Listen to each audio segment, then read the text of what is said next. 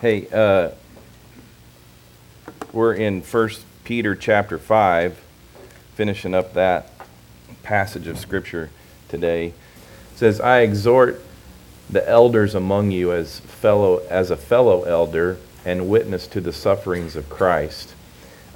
When he says to the sufferings of Christ, he likely has in mind his own personal observation of a Christian's suffering on the cross, or Christ's suffering on the cross, though he could be referring to the actual suffering that the church was going through. Remember, Peter wrote this letter to the churches in Galatia that are struggling with their faith. They're being persecuted, they're being oppressed, and he's like, he could be talking about their sufferings, or he could be talking about the sufferings that Jesus went through on the cross. He says, as well as one who shares in the glory is a big thing here.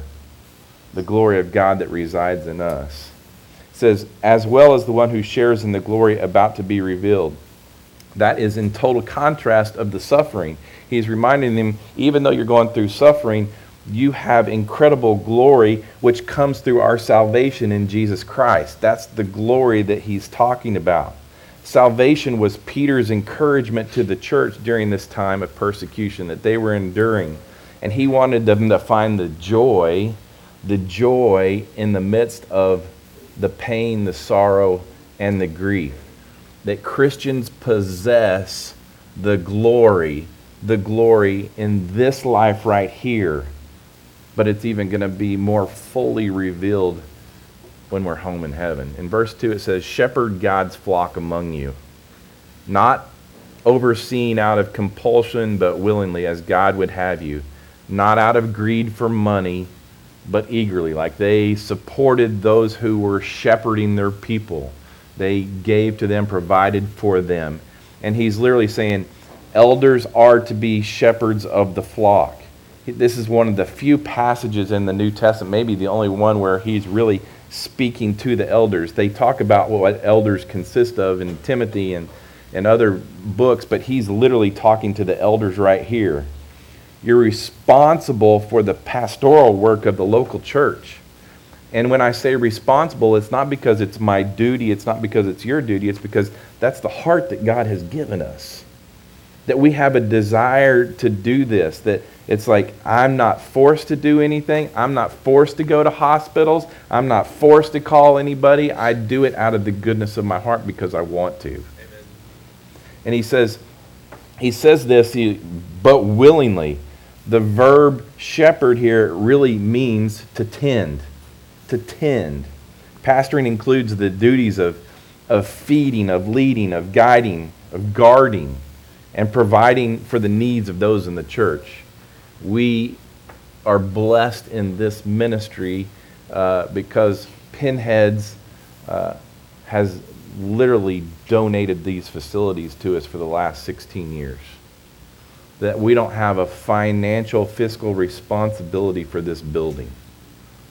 I don't have to plan for it. I don't have to clean it. I don't have to do anything. You guys put the chairs back. It's a beautiful thing. And because you give to this ministry, we're literally able to help people that are in need. Financially help people that are in need, which is a beautiful thing. The other thing that he's saying right here when he says elders, it's plural. No single individual can tend to the church. It is not my sole responsibility to tend to all of you. I do the best that I can to make myself accessible to you through this little thing, to love on you, to care for you, to communicate with you, to do that. But the beauty of it is you just saw how many shepherds and elders and teachers and loving people that we have in this room that want to care for you and want to provide for you. It's not a pressure to serve, but it's a willingness to serve. God's not strong-arming anybody to serve in his ministry. He doesn't need me. He doesn't need me. I think he wants me here. I think he's put me here. But he doesn't need me. He can do his thing without me. That's for sure. There's no place for that I have to do in this kingdom. Verse 3, it says, not lording it over those entrusted to you, but being examples to the flock. And when the chief shepherd appears, that would be Jesus, you will receive the unfading crown of glory. Peter's not referring to a specific reward earned by elders here. He's literally, you go back to that verse 1 when he's talking about you share in the glory. There's this crown of glory that we receive when we get to heaven, and that crown is for like believers. And I don't think it's a literal crown. I just think it's something that we receive once we get to heaven, and every believer receives that crown. Verse 5, it says, in the same way, you who are younger, be subject to the elders. That's literally just saying respect. Just respect. Why would you respect your elders? Because you're told to? Or because they're people that deserve respect? It goes both ways. It goes both ways. That they can look up to you, they can see you as a role model. They want to get wisdom from you. It says, all of you clothe yourselves with humility toward one another. All of you. All of you. And then he quotes the Old Testament, God resists the proud but gives grace to the humble. He's literally encouraging this whole attitude of humility to be expressed by believers. I truly believe as a shepherd, as an elder, as a pastor, the heart of the issue is not only servanthood, but humbleness. That God has literally allowed me to sit here. It's not a result of me trying harder to live righteously or anything like that, or to follow some religious regulations, but rather it's the understanding of God's grace. Just having conversations about wrestling with the Word of God, and to be able to defend it based upon God's Word. I don't think that I would ever say, I'm right, I'm correct. I know what I believe, and I can defend it with God's Word, but I may not be right. I'm going to get to heaven and go, oh. And you may too. So anybody that tells me that I'm wrong, that's on you. That's on you. Because the Word of God is available to us all, and the Holy Spirit speaks to us, and we may see it differently, we may interpret it differently. I'm just telling you, I don't know. I think I know this pretty well. I can know it better, and I'm studying it more and more. But he says, resist the proud. Resist those who say I'm right. I'll listen to you. I hope you listen to me. And then in the conclusion he says, humble yourselves therefore under the mighty hand of God. It's kind of hard not to humble yourself under the mighty hand of God, so that he may exalt you at the proper time, casting all your cares on him, because he cares about you. Somebody in this room today needed to hear that, just that he cares about you. You may not feel it right now, that God is like nowhere near your crisis, nowhere near your grief. But let me tell you, the Word of God says right here, because he cares about you. He cares about you. And he's talking about this humbleness. He's not talking about false types of humility in which we try to humble ourselves through this religious living, but it's the heart. He says, be sober-minded, be alert. Your adversary, the devil, is prowling around like a roaring lion, looking for anyone that he can devour. I believe in spiritual warfare. I believe that the evil one is alive and he is working, and he is the one that is responsible, for the evil that happens in this world. And granted, we are able to choose, we're able to have a free will and make choices, but the enemy's main goal is it's not to get people to do bad stuff. It's really him trying to encourage people to disbelieve in God. That's what it is. That's his main. If he can do that through distractions, if he can isolate you, if he can create thoughts that aren't yours inside of your head, if he can do all these things, anything to distract you from believing in God, if he can cause like this major grief to come upon you and for you to turn your back on God, that's what the enemy does. That's his whole goal. But the gospel says the precise opposite. There's no longer this distant relationship between us and the Lord. It says this: resist him firm in the faith. Resist him firm in the faith, knowing the same kind of sufferings are being experienced by your fellow believers throughout the world. And again, this wasn't written to you, it's written for you. He's talking about the persecution that's happening around the world.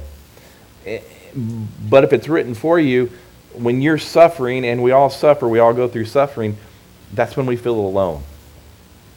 That's when we feel totally isolated. I'm miserable, and nobody knows what I'm going through. Nobody can. He's literally saying no one suffers alone. It's experienced by your fellow believers.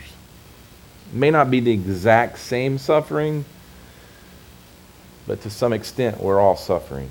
It says the God of grace, the God of all grace, who called you to his eternal glory in Christ, will himself restore, establish, strengthen, and support you after you have suffered for a little while. You're going to suffer. You're going to suffer. I would love to say that you're just going to suffer for a little bit in whatever circumstance that you're dealing with, and then it'll be over, but I can't promise you that. I can't promise you that. I can promise you that when I'm gone from this place, there's no more suffering. So we just said, 60 years, 80 years goes by quick, goes by quicker the older you get, and he's literally saying this is for a short time that we deal with the suffering of this world. To him be dominion forever. Amen. He closes his letter. And I literally think at this point, Peter, like Paul, they had people that were traveling with them, and they didn't really pen these letters. They probably dictated these letters.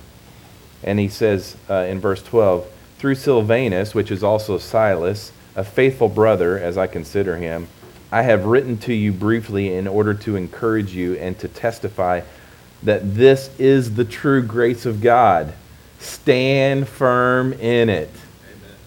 Stand firm in what we're teaching here. Stand firm in what Peter is writing to the church. Right here, he's literally taking the letter out of Silas's hand, and he's taking the pen, and he's penning this himself, Peter is, at the end. And in verse 13 it says, she who is in Babylon, we believe that when he says she who is in Babylon is talking about the church, the bride. She who is in Babylon, chosen together with you, sends you greetings, as does Mark, my son.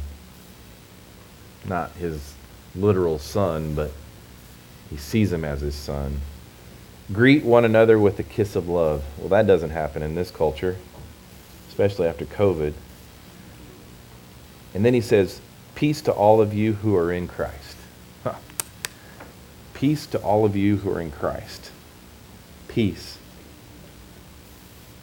My peace is shallow. His peace is infinite. His peace is greater than my peace.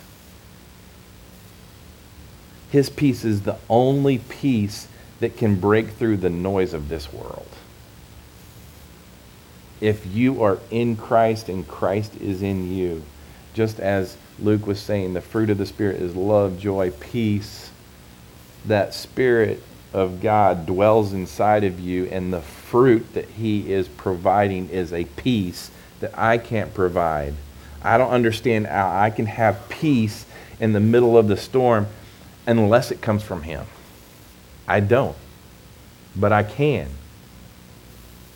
My peace is his peace, or it's no peace at all. It's that simple. Peace to all of you who are in Christ. Father, I thank you for this flock. I thank you for the eldership that you have provided. I thank you for all that you do here. I sit here amazed at the stories, the people, the problems, the issues, the joys that you have put in this community, and you care about us. You absolutely care about us. May we know that this week. May you show us that this week. And I pray these things in Jesus' name. Amen.